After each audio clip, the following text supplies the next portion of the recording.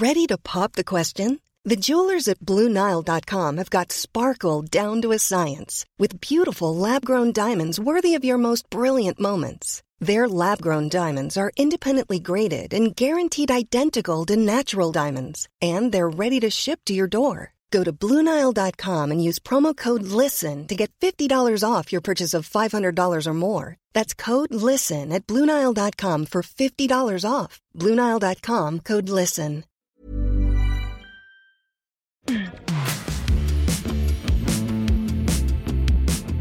This is The Last Laugh. I'm Matt Wilstein from The Daily Beast, and for this July 4th week, we are throwing it back to the episode I recorded with the brilliant Mindy Kaling just over 2 years ago. Mindy and I spoke in June of 2019, just as her movie Late Night, co-starring the great Emma Thompson, was hitting theaters. This was back in the days when we were doing all of these interviews in studio, and I can confirm that Mindy was the first and only guest to arrive with a full-on entourage, including hair and makeup people. But once we sat down in the booth and started talking, she really revealed more about herself than I expected, including how her early days at The Office influenced the complicated gender politics of her new movie, and why she was forced to turn down her dream job at Saturday Night Live. I also asked Mindy a question about Aziz Ansari that I worried might upset her in some way. To her credit, she actually thanked me after the taping was over for asking it, and said she was surprised that no one else had. Mindy, who you can hear in the voice cast of Monsters at Work, streaming tomorrow, July 7th on Disney+, also previewed her teen comedy Never Have I Ever, which at that point had yet to premiere on Netflix.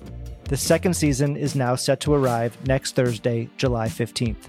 All right, I hope you enjoyed this episode, especially if you missed it the first time around, and we will be back with an all-new episode next week. Here's me with Mindy Kaling. You don't like listening to yourself in headphones? No, I think I'll like it too much, and then I'll be like, whoa, I sound cool. Well, yeah, thanks for coming in. I've had kind of an insane couple weeks promoting the movie, traveling around. You were in New York last week, right? Yes, I was in New York and here. I'm used to it, I think. Between every season on the Mindy Project, it was like before the show would start, and then at the finale, I would do the same sort of thing. And then when I started doing movies like Ocean's 8 and Wrinkle in Time, there was this whole other level of like international junkets where I'd go to London, or 3 days of junket press in LA. So I've gotten sort of slowly used to it. Well, I loved the movie Late you. Night. I got to see it at the LA premiere a couple weeks ago and thought it was so fun. I wish I had gotten to go to Sundance and see it, because that seemed like that was very exciting. As anyone who listens to this show or reads my writing on the Daily Beast, I have a particular obsession with late night TV and kind of the history of it and everything, the changes in it. So I love just getting to be in that world in the movie. Were you a late night TV fan before you started on this project? Definitely. I was an intern at Conan O'Brien when I was 19, and that came after being truly an obsessed fan of his show, Late Night with Conan O'Brien. Yeah. It came out when I was like 13. So I watched that when I was 13, 14, 15 years old.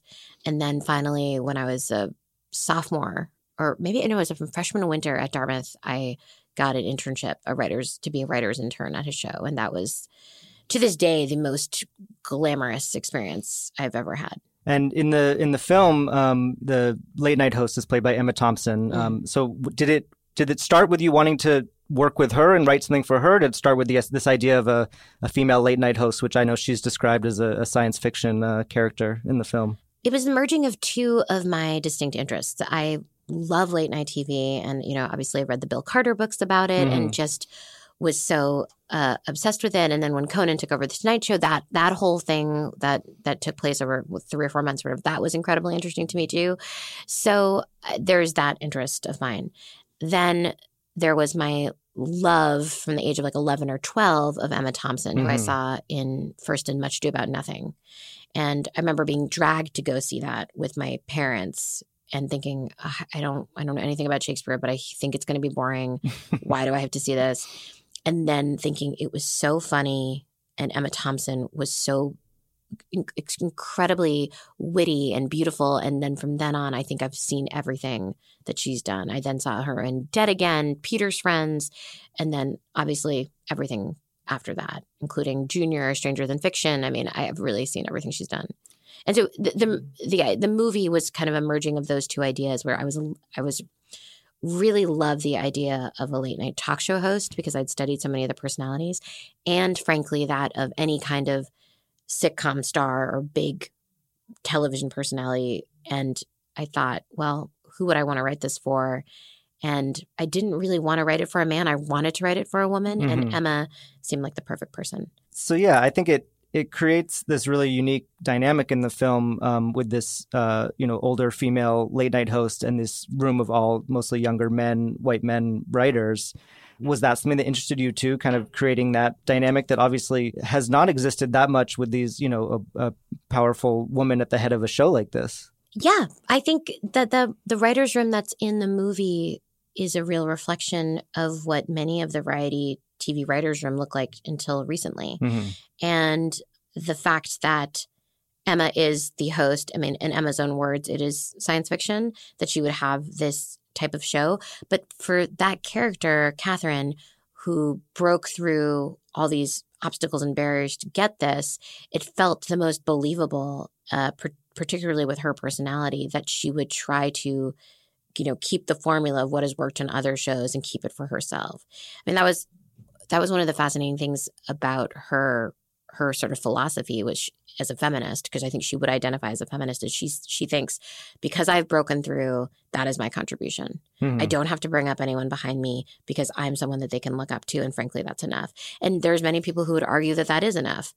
I personally don't, and you can tell that from the movie, but I think that is something that a lot of pioneers feel like. Not only do I have to be successful myself and be a role model, I also have to be doing all this other stuff. And so I have been fascinated with that kind of argument because that's something that I had to learn coming up in the business, was mature and think about my changing role. But that was really a long-winded way of answering your very simple question. Well, so your character in the film, Molly, comes into this writer's room. She's the only woman of color in this writer's room. And I know that you've talked a lot about how that mirrors in some way your experience coming into the office and being a diversity hire. And in the film, she's a diversity hire.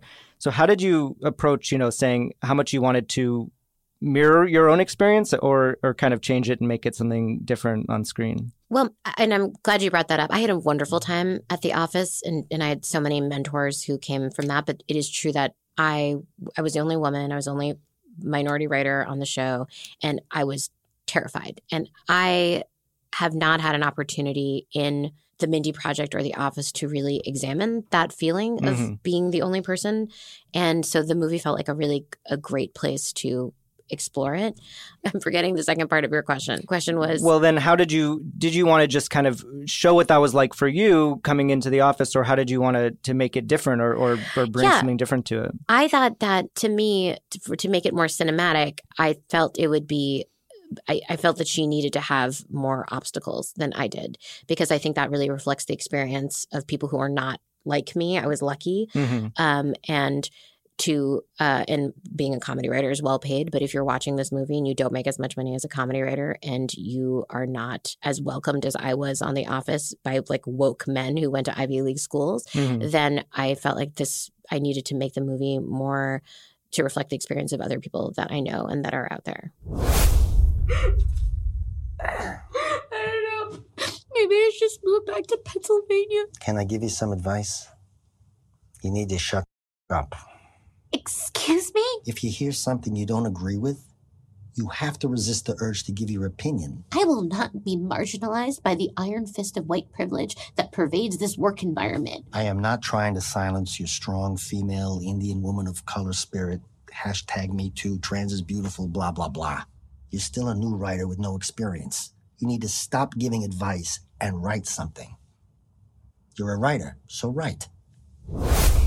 I think a lot of people probably don't know what a diversity hire is. Can you explain what that is and what it meant for you in your experience? Sure. Well, what the diversity hire phrase meant to me when I was in 2004, when I was hired on The Office, was it's a very specific program, which is the program at NBC was that if you had a show and you hired a minority writer to be a staff writer on the show, NBC would foot the bill of the salary of that writer. So it didn't come out of the budget for the show.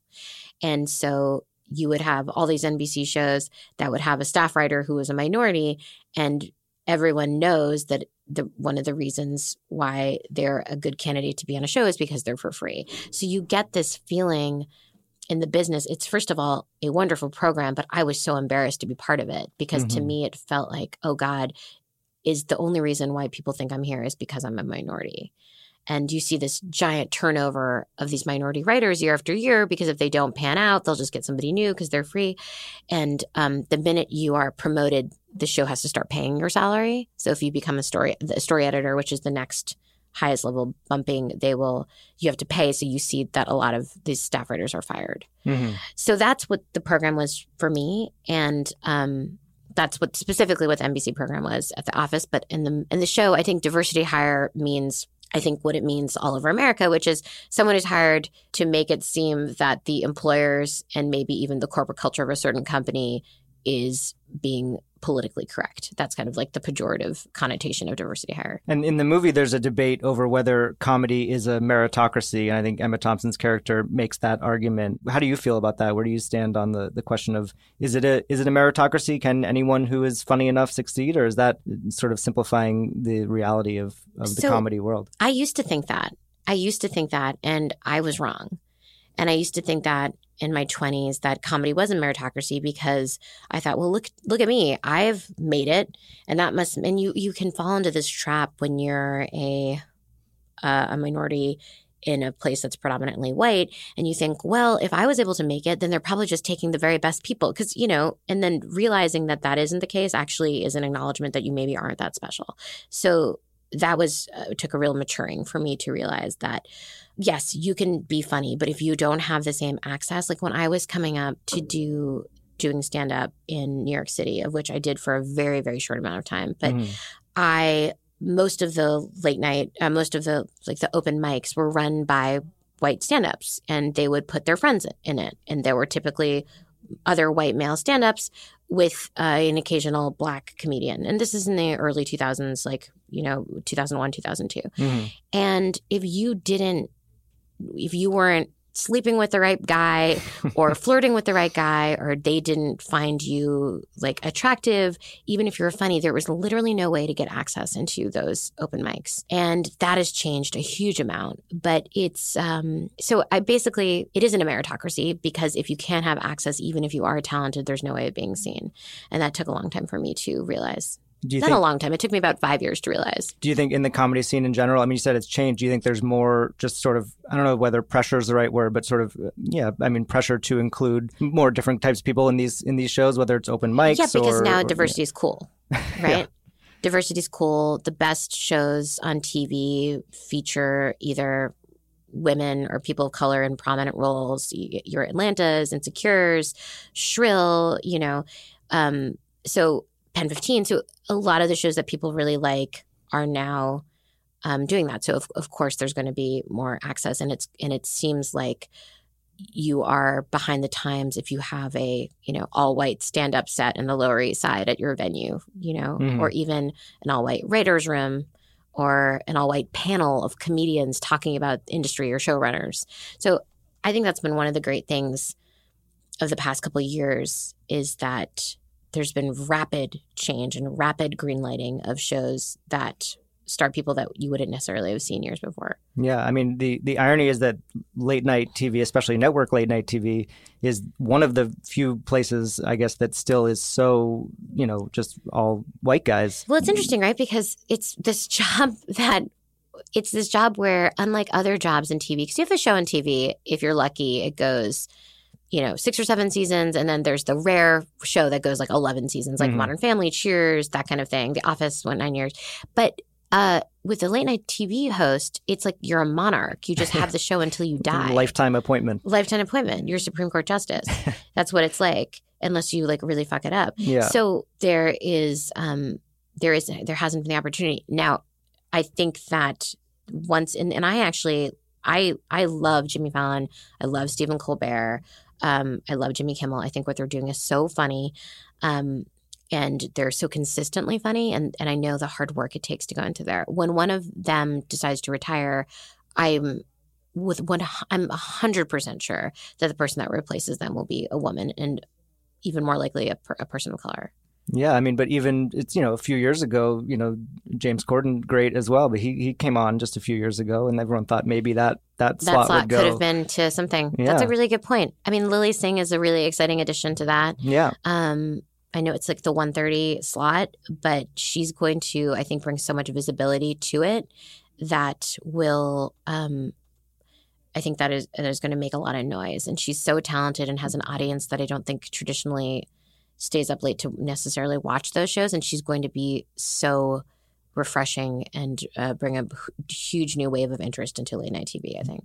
Was that ever a job that interested you? I don't know if anyone ever asked you to do a job like that. A late night talk show? Yeah. What's funny, when you go on the shows, it's so fun. The experience of being on those shows is so fun, and they treat you so well, and you feel so famous. And it's the kind of thing where when you were younger, you would watch those guests and you get to look so pretty and so glamorous. But it's incredibly difficult job, and I'm sure you know this. Yeah. And it's a lot of drudgery as well, and there's a tedium that's part of it that I think is really challenging. And it's also the amount of output you have to be doing every single day is way more than you do in the sitcom world or really any other thing. This daily grind of a huge amount of material that you have to go through, and sketches and comedy bits and funny talk show anecdotes and comedic monologue that has to make you laugh solidly for 5 minutes. I mean, it's really, really so much work. So I really admire those guys for doing it, and I don't know that I would ever be able to. Yeah, I mean, it seems like, from everything you've been doing recently, especially, that you like doing a lot of different things and you have a lot of different projects in the works. This summer, you have 4 Weddings and a Funeral coming up on Hulu. What drew you to that project to remake 4 Weddings and a Funeral? Was that a movie that you loved as a kid? If I never would have done it if it hadn't been brought to me, because I think that movie's perfect. I think the script that Richard Curtis wrote is so funny. It was this rare thing of finding a cast of characters that were so funny and had such good chemistry with each other, and then this script, which was hilarious. I loved it. And when my manager first brought it up to me that MGM was looking to adapt it into a show, I thought, no, absolutely not. This doesn't make any sense. And my manager, Howard Klein, said, well, they did this with Handmaid's Tale and Fargo. So there has been some real success with it, just not comedic. And I thought, well, that is an interesting challenge, but that isn't enough to make me want to do it. But I said, let me think about it, because that is compelling. What Noah Hawley has done and Bruce Miller has done with Handmaids and Fargo has been great, because those are shows that are so their own. And I love the movie Fargo, but I love the show Fargo too. And I thought, well, that's really interesting. And then I thought about it, and I said, well, if I was going to do my take on 4 Weddings of a Funeral, I would want to make it so different than the movie while capturing what was the essence of what people really liked about it. So because I'm not really in a place in my career where I feel like it's that interesting for me to be trying to guess what Richard Curtis's voice is like and try to write in his style. And I don't even think I could do it because he's such a good writer. So I said to myself, I love London. I am like such an Anglophile. I love British comedians, as you know, because of late night and working on The Office. Obviously, I love British comedians and I know a lot about it. And I think I would really like to do this if it was people that didn't necessarily look like they were in the original movie as the 2 leads, and the cast to be a really modern, like Mindy Kaling type show. And that's what we did. Cool. I think, and you also have a Netflix series that you're working on that I think a little bit less is known about that. I know it's been described as a coming of age show. What has that process been like, putting that together with more of a, wholly original idea? Thanks. It's been the Netflix show, which I'm creating with Lang Fisher, who's a writer who worked with me on The Office and then worked on 30 Rock before that. She worked with me on the Mindy Project. That is a really fun show about an Indian American teenager. And the most fun part of it was that we did this open casting call because we wanted to see who the actresses were outside of just the, greater Los Angeles area. And we got 15,000 responses to it. And I have seen hundreds and hundreds of young girls audition for this part and some of the other parts, which are also Indian and Indian American. We finally, we've narrowed down the casting, and it's been one of the most uniquely rewarding things to just, because that's, if I was that age and I had seen an open casting call, I just, I had no access to it. And so that's been really fun, is seeing the excitement of kids who are actually making a connection with me and with Lang and with Netflix. And I just feel so lucky to be able to be kind of in the center of it. And is it sort of based on your childhood growing up, or how are you approaching it like that? Well, so it was announced as a reflection of my childhood, but I was not really interested in doing a nostalgia piece. Mm-hmm. I didn't want to do something set in the 80s and 90s in Boston. I mean, I might do something like that later in my life. And I also think Fresh Off the Boat does that really well, because that is roughly the time period that I grew up in, and it's an Asian lead. And so I thought I really wanted to do a teenager who was growing up now, because I am obsessed with it. I think also because I have a daughter, I think that was more interesting to me, is seeing her with like cell phones and her friends, and studying that world is already so fascinating to me that I kind of was more excited to write it about like a Generation Z. I don't know if that's even the right term for how old for that generation. Have you been talking to a lot of teenagers to get their we have their my perspective? My friend Charlie Grandy has a 15-year-old daughter, and Lang paid her $50 just to send us an email that just had like a list of terms that she used and things that kids her age loved. So yeah, is there anything that you learned that stands out that you didn't know before this process? She has not sent us the email yet of everything, but that deep dive into that age group of what they're interested in, and the videos that they like to make, and everything's so fleeting, right? So we're always worried, okay, we'll put this in this, and then by the time the show airs in a year, they'll be like, that's so lame now. So that's been really, really fun, but also terrifying, of like trying to figure out which are the things that we think can last long enough for the show to air to put into scripts. Coming up, Mindy speaks out for the first time about the backlash she received when she praised Aziz Ansari on Instagram. How would you like to look 5 years younger? In a clinical study, people that had volume added with Juvederm Voluma XC in the cheeks perceived themselves as looking 5 years younger at 6 months after treatment. Look younger, feel like you. Add volume for lift and contour in the cheeks with Juvederm Voluma XC. Reverse signs of aging by adding volume to smooth laugh lines with Juvederm Volure XC. For important safety information and to find a licensed specialist, visit Juvederm.com. That's JUVEDERM.com. Not for people with severe allergic reactions, allergies to lidocaine, or the proteins used in Juvederm. Common side effects include injection site redness, swelling, pain, tenderness, firmness, lumps, bumps, bruising, discoloration, or itching. There's a risk of unintentional injection into a blood vessel, which can cause vision abnormalities, blindness, stroke, temporary scabs, or scarring. Talk to a licensed specialist to find out if it's right for you. Millions of people have lost weight with personalized plans from Noom. Like Evan, who can't stand salads and still lost 50 pounds. Salads generally for most people are the easy button, right? For me, that wasn't an option. I never really was a salad guy. That's just not who I am. But Noom worked for me. Get your personalized plan today at Noom.com. Real Noom user compensated to provide their story. In 4 weeks, the typical Noom user can expect to lose 1 to 2 pounds per week. Individual results may vary.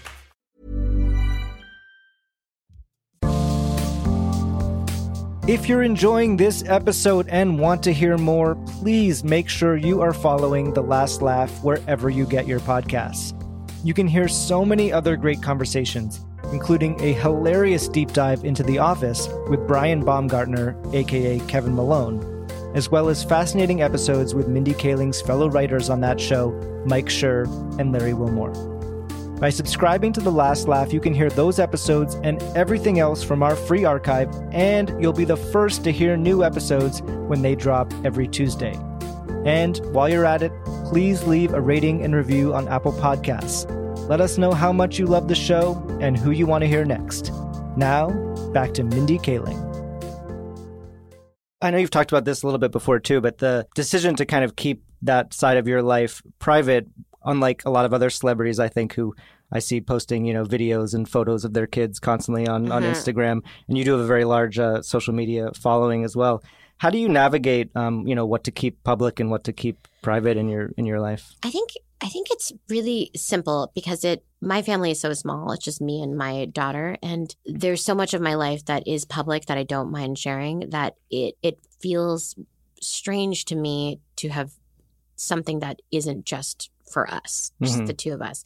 And I also think when I see a lot of celebrities and their kids and they put pictures of them on Instagram and talk about them on Twitter and videos, and I have no judgment of it, I just think it's weird that if I were to ever see them in the airport, I would know them. I would know the kid and say their name like I know them. And I think that must be a really weird feeling as a child to know that people know you that you've never met. Yeah, and I think a lot of people feel like they know those people and know their kids just because they're constantly getting updates of them on their phones. Yeah, and in trying to protect, I love my childhood. I love the way my relationship with my parents and the way that I was raised, and if that's just one thing that would make it much less like my childhood, then I'm trying to avoid it. Yeah. I don't think it's necessarily healthy for people to know you or think they know you when they've never met you.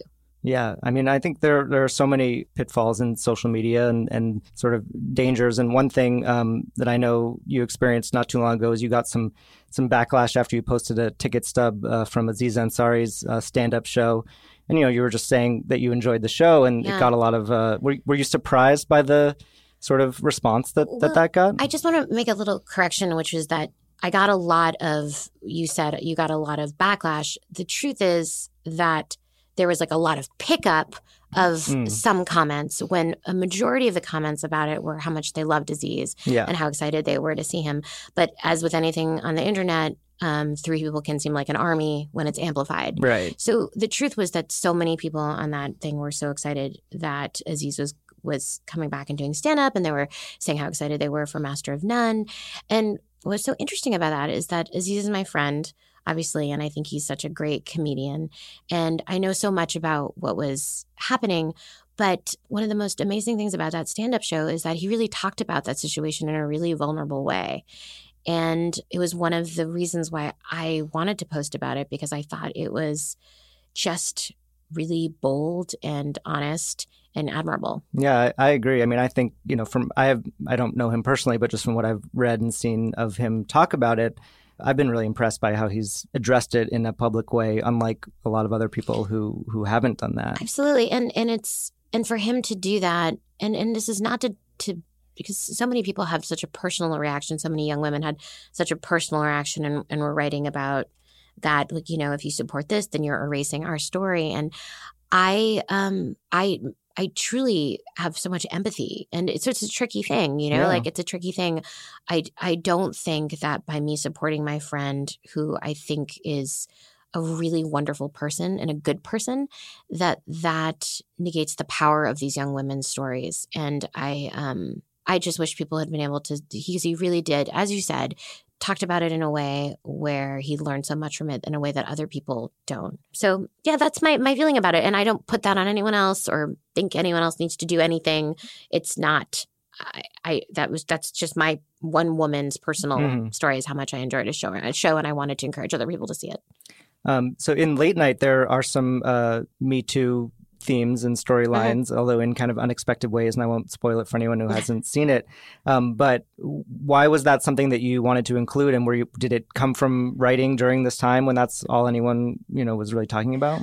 It's interesting. I've been writing this movie for almost 4 years, and there's one graphic in the movie that says #MeToo, and that came much, much later. That was like in post-production of the movie. So we'd already been in the whole Me Too era. But to me, I didn't write that storyline for Emma's character because I thought, it would be timely.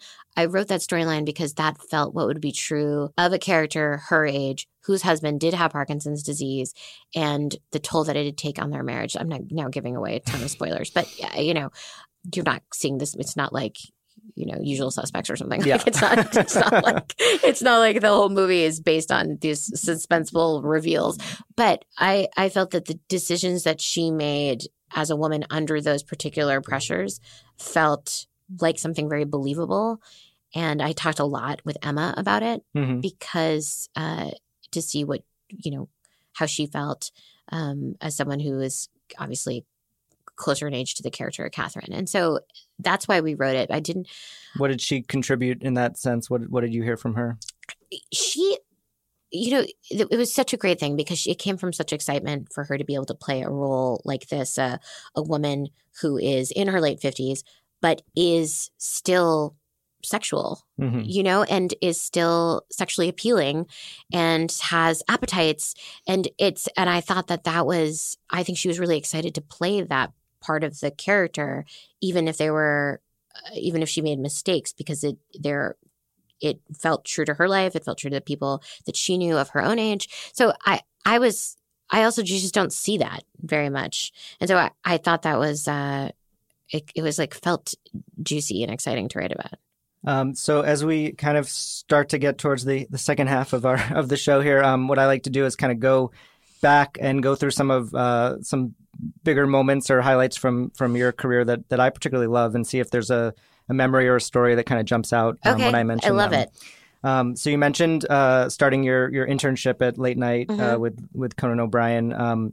What do you remember about, or is there a certain memory that jumps out when you think about that time when you were very young working on the show? Yeah, I was 19. I remember thinking I had almost no interactions during the day with any of the writers or with Conan himself. And so there would be, 96% of the time I was just photocopying scripts and running them to different floors and different departments and things like that.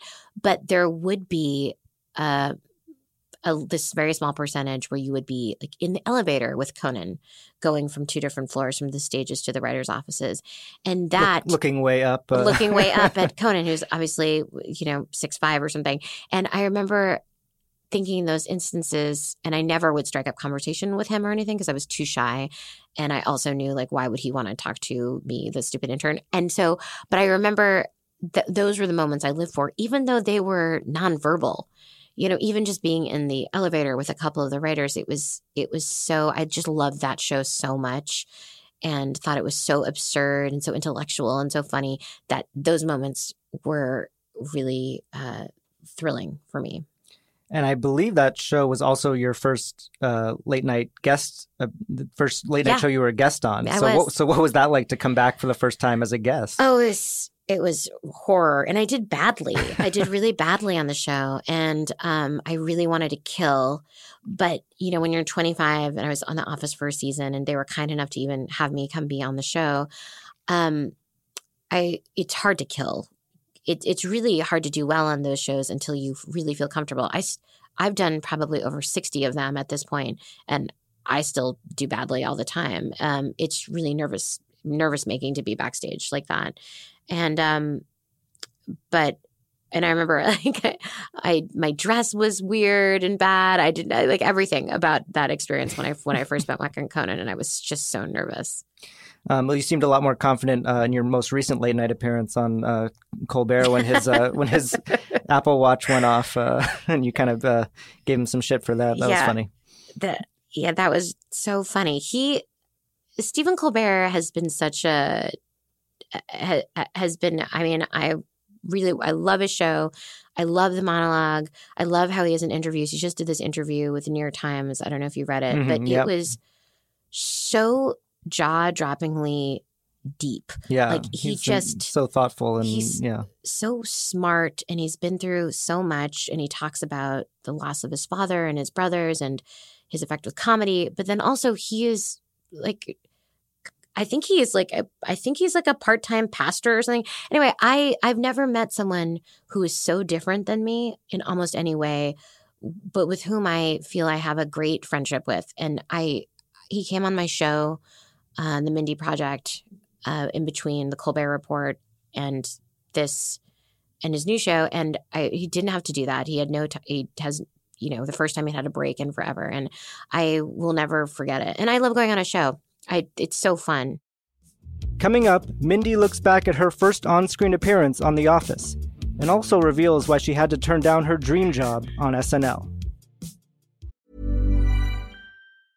Need new glasses or want a fresh new style? Warby Parker has you covered. Glasses start at just $95, including anti-reflective, scratch-resistant prescription lenses that block 100% of UV rays. Every frame's designed in-house with a huge selection of styles for every face shape. And with Warby Parker's free home try-on program, you can order 5 pairs to try at home for free. Shipping is free both ways, too. Go to warbyparker.com/covered to try 5 pairs of frames at home for free. warbyparker.com/covered. So I also want to talk about your first on-screen appearance on The Office, which was in episode 2, Diversity Day, when you slapped Michael Scott, and that's kind of an iconic moment. All right. Okay. Kelly, how are you? I just had the longest meeting. Oh, welcome to my convenience store. Would you like some googie? Oh, I have some very delicious googie. Only 99 cents plus tax. Try my googie. Try my googie. Try my googie. Try my... Were you nervous? What do you remember about shooting that scene with Steve Carell?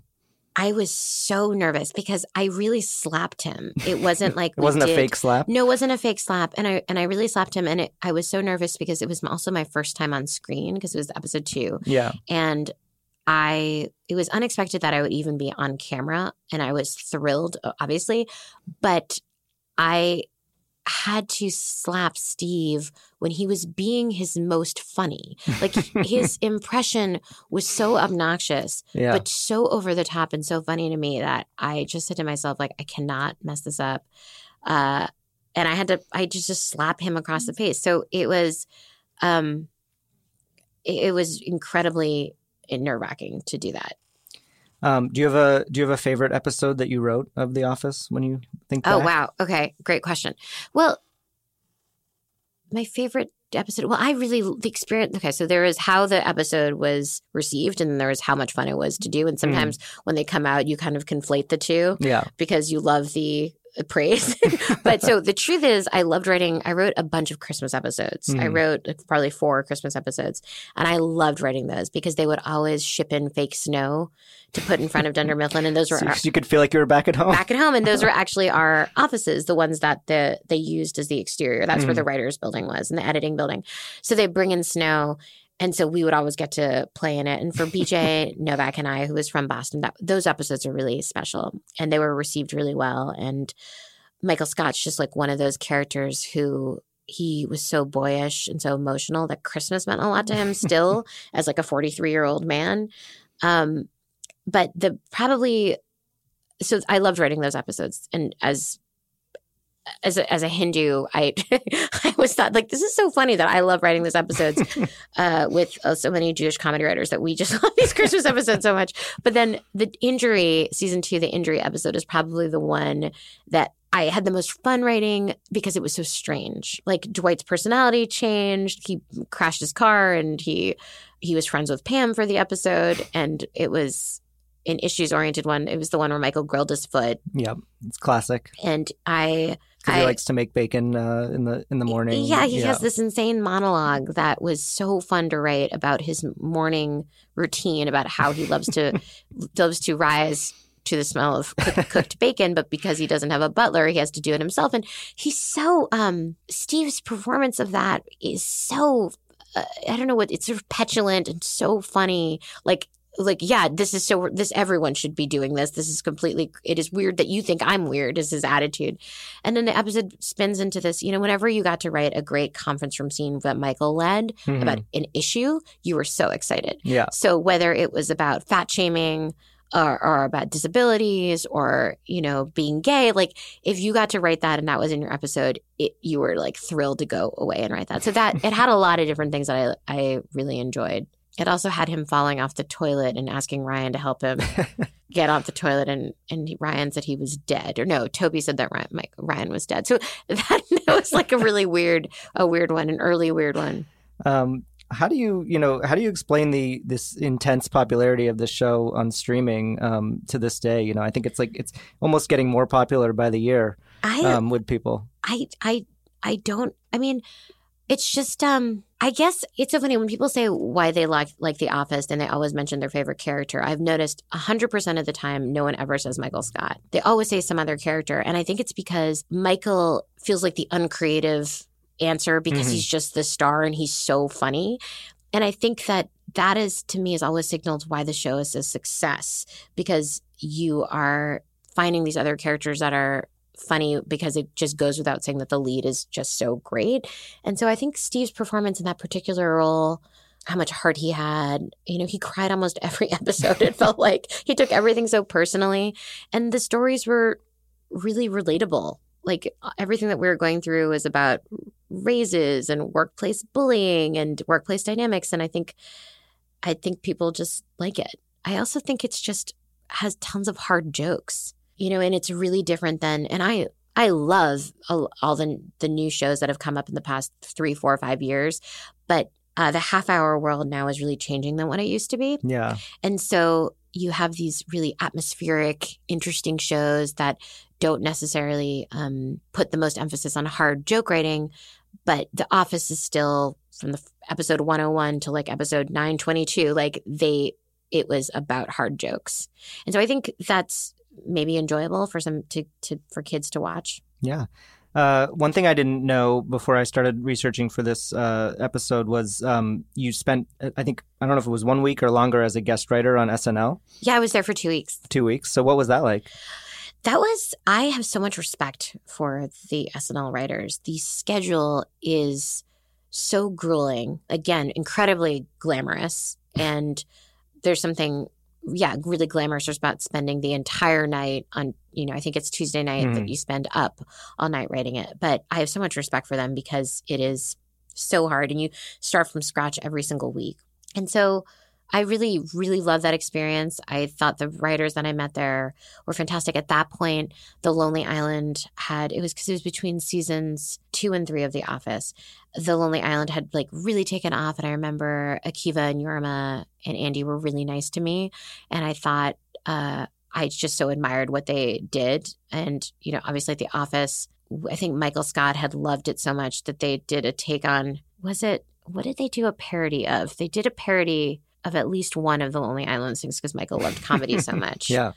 I think they did like Lazy Scranton. I think it was some belabored thing. Sounds right. That Michael and Dwight did in the parking lot as like a cold open. But I just remember being so surprised that those guys were so nice. And did you get anything on the show during those 2 weeks that you remember enjoying? Yeah, I got one thing on an update. Will Forte played Chad Michael Murray. And I think the things that I remember so well is hearing my sketches just go like spectacularly badly in the like they would do the table read. Mm-hmm. And I remember thinking, even though it was so bad and I was so embarrassed on one level, it was also thrilling to write for Bill Hader, Kristen Wiig, and like I think Antonio Banderas was the host. that was such an exciting feeling that trumped the embarrassment that I felt about a sketch doing really badly. I wrote a sketch about Bill Hader being a pregnant cat. And Antonio Banderas was his owner who like just loved her so much, and Bill was the cat. And it was so bad, but it was so funny to see them having to read these parts. So I love that experience. And is it true that you turned down a job offer to join SNL as a writer? Yeah, well, between seasons, maybe it was after I was a writer there, or was it before? Maybe it was before. It was before that. I had halfway through season 2 been invited to audition for SNL, and for the cast, but I was on contract with The Office, and I sat down with Greg, and I said to him, like, it would be my dream to be a cast member on Saturday Night Live, and he's like, well, you have a job here. I don't understand why you want to leave. And I said, I know, it's just this is my childhood dream. And he said, okay, if you go there and you get cast on Saturday Night Live, I will let you out of your contract. So I went there and I auditioned, and I remember Seth Meyers was there. Seth was watching. I'm sure there's other people, but I didn't recognize them. And afterwards, I had heard that Lauren wanted to offer me a job as a writer there, but not as a performer. But there was some like hint that like, at that point, if I had stayed on long enough, like Jason Sudeikis, that I could maybe graduate to be a performer. I mean, that happens. That was dangled to me. And I thought, well, that's pretty exciting. And so I went back and talked to Greg about it. And he said to me, he was like, no, that's not the deal we made. The deal we made is if you get cast as a writer, as a cast member, you can go. And it was really a life-changing thing because I think my course of my career would have gone very differently had I left The Office and done that instead. Yeah, but I mean, of course, there's so many writer-performers there. Like, look at Bill and his show, Barry, which I think is the best show on TV. They have fantastic careers, obviously, but it would have been, I think, very different. So no regrets about sticking with The Office? I have no regrets. Another early role that you did, people might not know about, is you played Richard Lewis's assistant on Curb Your Enthusiasm. And I know Larry David is a hero of yours. Yes. So what was that like? Richard Lewis's office? Larry David calling? Sure, what's this regarding? It's regarding his kidney transplant. What?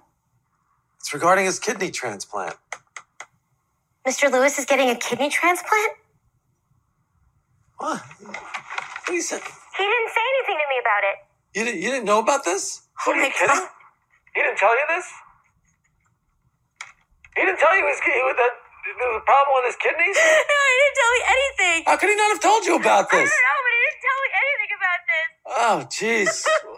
Well, you asked me what it was regarding. I didn't know it was going to be about something like this. That was great. I was one episode. I think it was like 2005 or something. So it was like 25. I did one episode of that show, and it was, I've never been so nervous about anything than to be on set with Larry David and Richard Lewis. And I remember I had to hug Larry at one point, and I remember being like, this guy's ripped.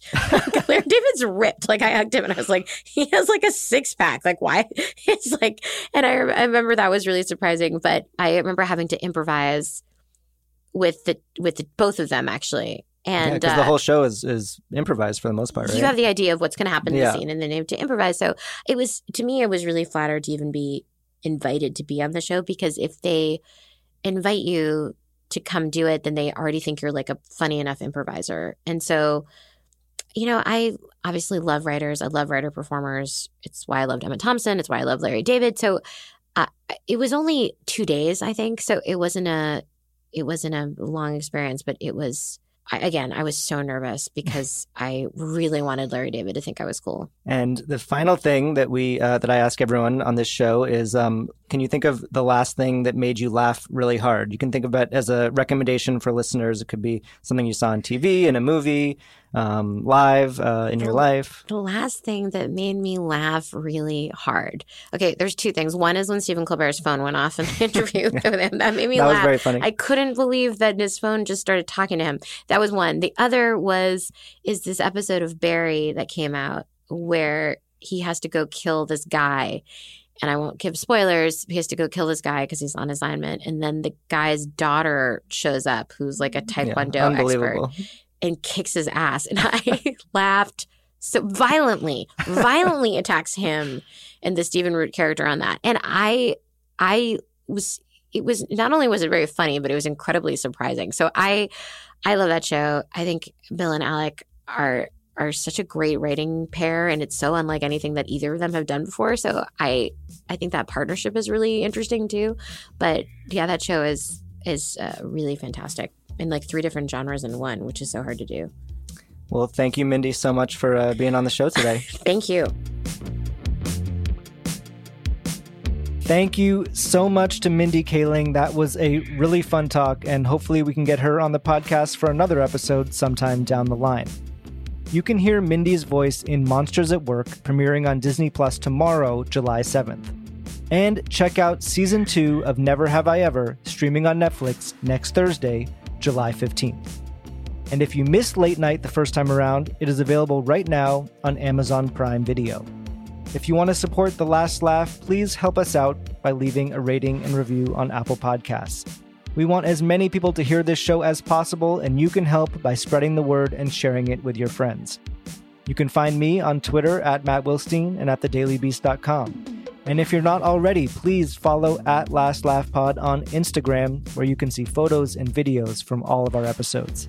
The Last Laugh is distributed by Acast for The Daily Beast, with audio production by Jesse Cannon.